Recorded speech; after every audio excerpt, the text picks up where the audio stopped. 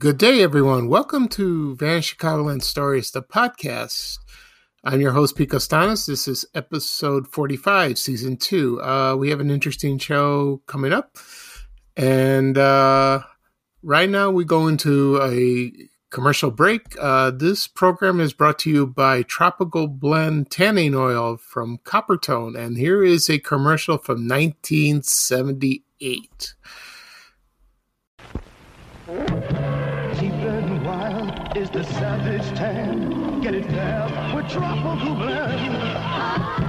Dark and sleek is the Savage Tan. Get it fast with Tropical Blend. Tropical Blend by Coppertone. Smells like fresh coconuts. Lets you tan fast. Moisturizes your skin to help keep you soft and beautiful. Tropical Blend, the Savage Tan. Mom deserves the best, and there's no better place to shop for Mother's Day than Whole Foods Market. They're your destination for unbeatable savings, from premium gifts to show-stopping flowers and irresistible desserts. Start by saving 33% with Prime on all body care and candles. Then get a 15-stem bunch of tulips for just $9.99 each with Prime. Round out Mom's menu with festive rosé, irresistible berry chantilly cake, and more special treats. Come celebrate Mother's Day at Whole Foods Market. Okay, everyone, I am back. I hope you enjoyed that commercial. That was Tropical Blend from Coppertone from 1978. I used to watch that commercial on television when I was a sophomore at high school, and they showed it on Channel 7, WLS on ABC during the primetime lineup for the shows like, for example, Happy Days, Laverne and Shirley, Three's Company, Soap, Taxi. So I remember that fondly, and the commercial shows a beautiful girl in a bikini walking through the jungle with a tiger on a leash, and they headed for the beach, and then she applied suntan oil. It was a catchy music, but you can find it on YouTube. So if you do a search on YouTube of Tropical Blend from Coppertone, you'll find it. Anyway, I'll talk about three things. Today's date is August 6th, 2021. I will talk about Diana's Opa restaurant, Greek restaurant, that is, the Old Barn restaurant in Burbank, Illinois. And then I will discuss Lucille Ball's birthday, which is today, August 6th. She would have been 110 years old. So happy birthday, Lucy. All right, the first thing I would discuss is Diana's Greek restaurant that was located in Greektown in Chicago. It was owned by two brothers. His name was Petros. They were named Petros and Peter. I get those two mixed up because in Greek, you have in Greek Peter and Pete is Panayoti, and Petros is Peter. I don't know how that worked out. And it was, I guess it's up to their mother. That's the way she named the kids. So anyway, Diana's opened probably in the early 50s. And Petros arrived from Greece to America in 1955. And he partnered with his uncle. And he owned Diana's Grocery. And Petros had an idea, why don't we turn it into a restaurant? And then they did, and they added tables, but it got too popular, and the grocery was too small. So they moved it to 130 South Halsted. I don't know where the grocery was located. And then they expanded more, and then they opened at 212 South Halsted. And I've only been to that restaurant once, and that was in the mid-70s. I was invited to me and my family, that is, invited to a baptism at St. Basil's Greek Orthodox Church in Chicago. It's still there at Polk Street and Ashland, right on the corner. It's still a beautiful church. They had a fire about a few years ago, but they fixed it up, and everything's fine now. Anyway, then the reception of the baptism was held at Diana's, and my family and I went there. The food was good. We didn't see Petros there when he didn't greet us. We just walked in, and then Then we saw him later, and he was walking around, kissing the women, dancing, singing. He always greet the women with a kiss, just like Richard Dawson on Family Feud. And he had long black hair. My mom called him the Greek Tiny Tim. You could figure, he used to sing. He was a very entertainer. He was on Rowan Martin's Laugh-In, and he sang Tiptoe Through the Tulips. A lot of people remembered him that. Anyway, so they opened another restaurant. I don't know if it was after they closed this one or it was during. It was located at 1633 North Halsted, right near the Steppenwolf Theater in Chicago.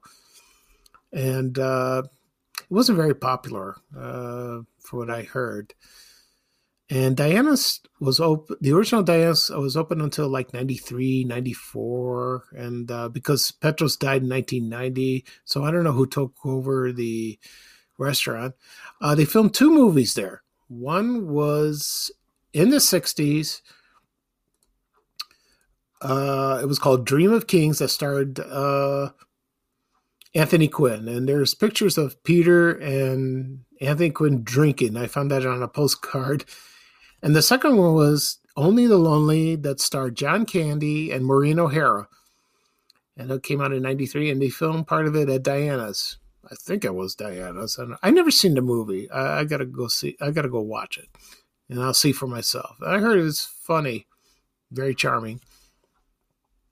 Anyway, so it's a shame that Diana's is gone and the Parthenon is gone. There was a dispute about the Saganaki. That's the flaming cheese. Petros claimed Diana's that he invented it, and then you have the owner of the Parthenon. And he claimed he invented it, but I think it was the Parthenon. That's what I believe. Okay, and so Greektown's still there. There's only a couple restaurants. There's the Athena. There's Greek Islands. Excuse me. Parthenon closed about a few years ago. Pegasus is gone. That's a shame. Santorini just closed. I just heard because of the pandemic. So one day I'll do a podcast episode, and I'll talk about the Greek businesses that are gone, mostly from Greektown. I'll do that. I'll do solely on that. Anyway, the next thing I'll talk about is the Old Barn restaurant that was located at Burbank, Illinois. And I happened to find a menu that explains the history of that. And this menu is from 1983. And it opened in 1921. It was first located at 79th Street on State Road. And then it opened in 1921. The owner name was Andy Cluck with a K. And it was during the Prohibition. They were serving moonshine, illegal liquor. There was a speakeasy. If you watch on the old episodes on the Untouchables, you get an idea of that. And it was rumored that Al Capone visited there. I'm sure he did. And then it moved to, in 1930, they moved to its present location on 8100 South Parkside. That's a block west of Central Avenue. And they opened in 1933. And then there was some additions added. That was built. I'm sorry. And there was a banquet room that opened in 1964, and the cocktail lounge opened in 1969. One famous celebrity that was a frequent customer was W.C. Fields, the comedian. And whenever he was in town, he visited there. And a lot of famous people, authors, actors, sports figures, they frequently visited there. It was a wonderful place. And I remember some people told me there was an entertainer. It was a magician. His name was Ernie. I never saw him, but he was a good magician, and he entertained at the restaurant for years.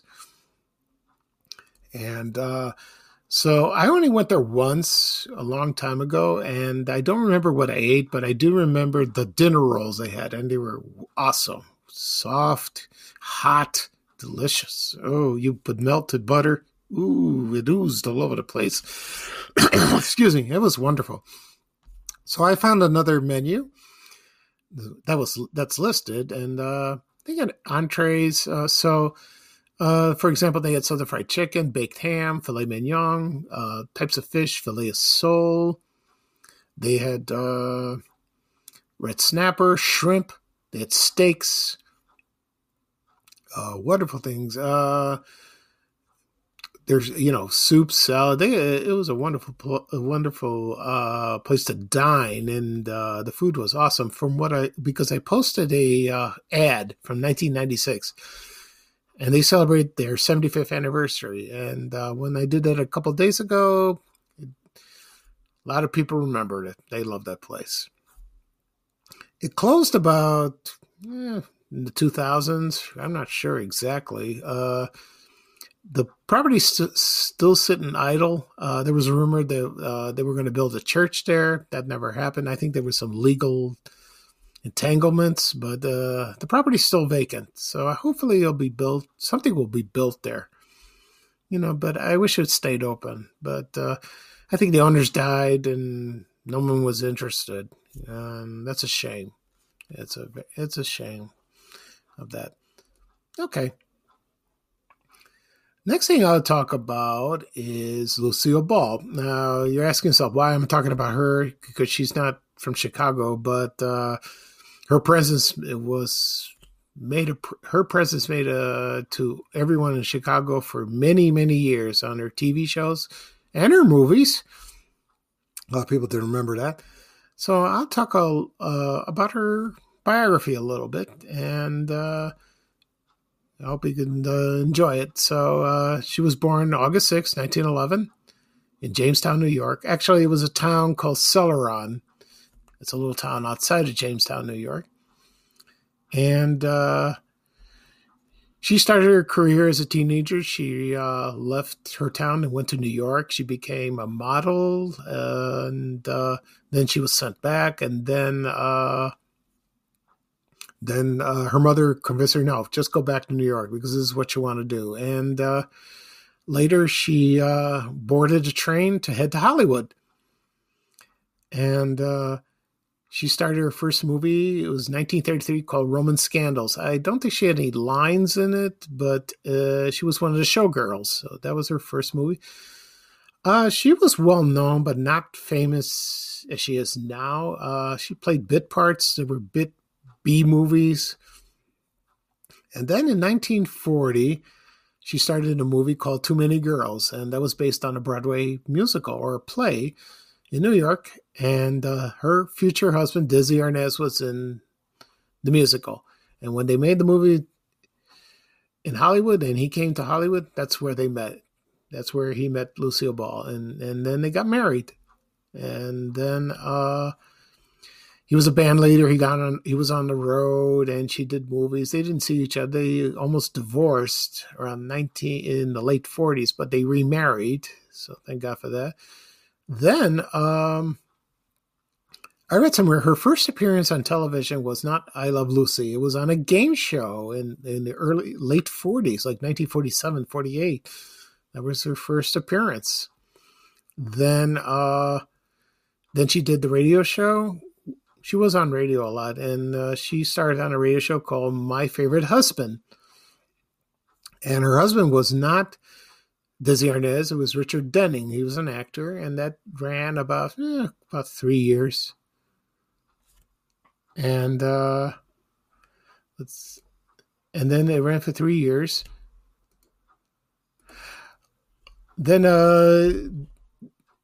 Then she wanted to do a television show. And no, actually she was approached to do a television show, and they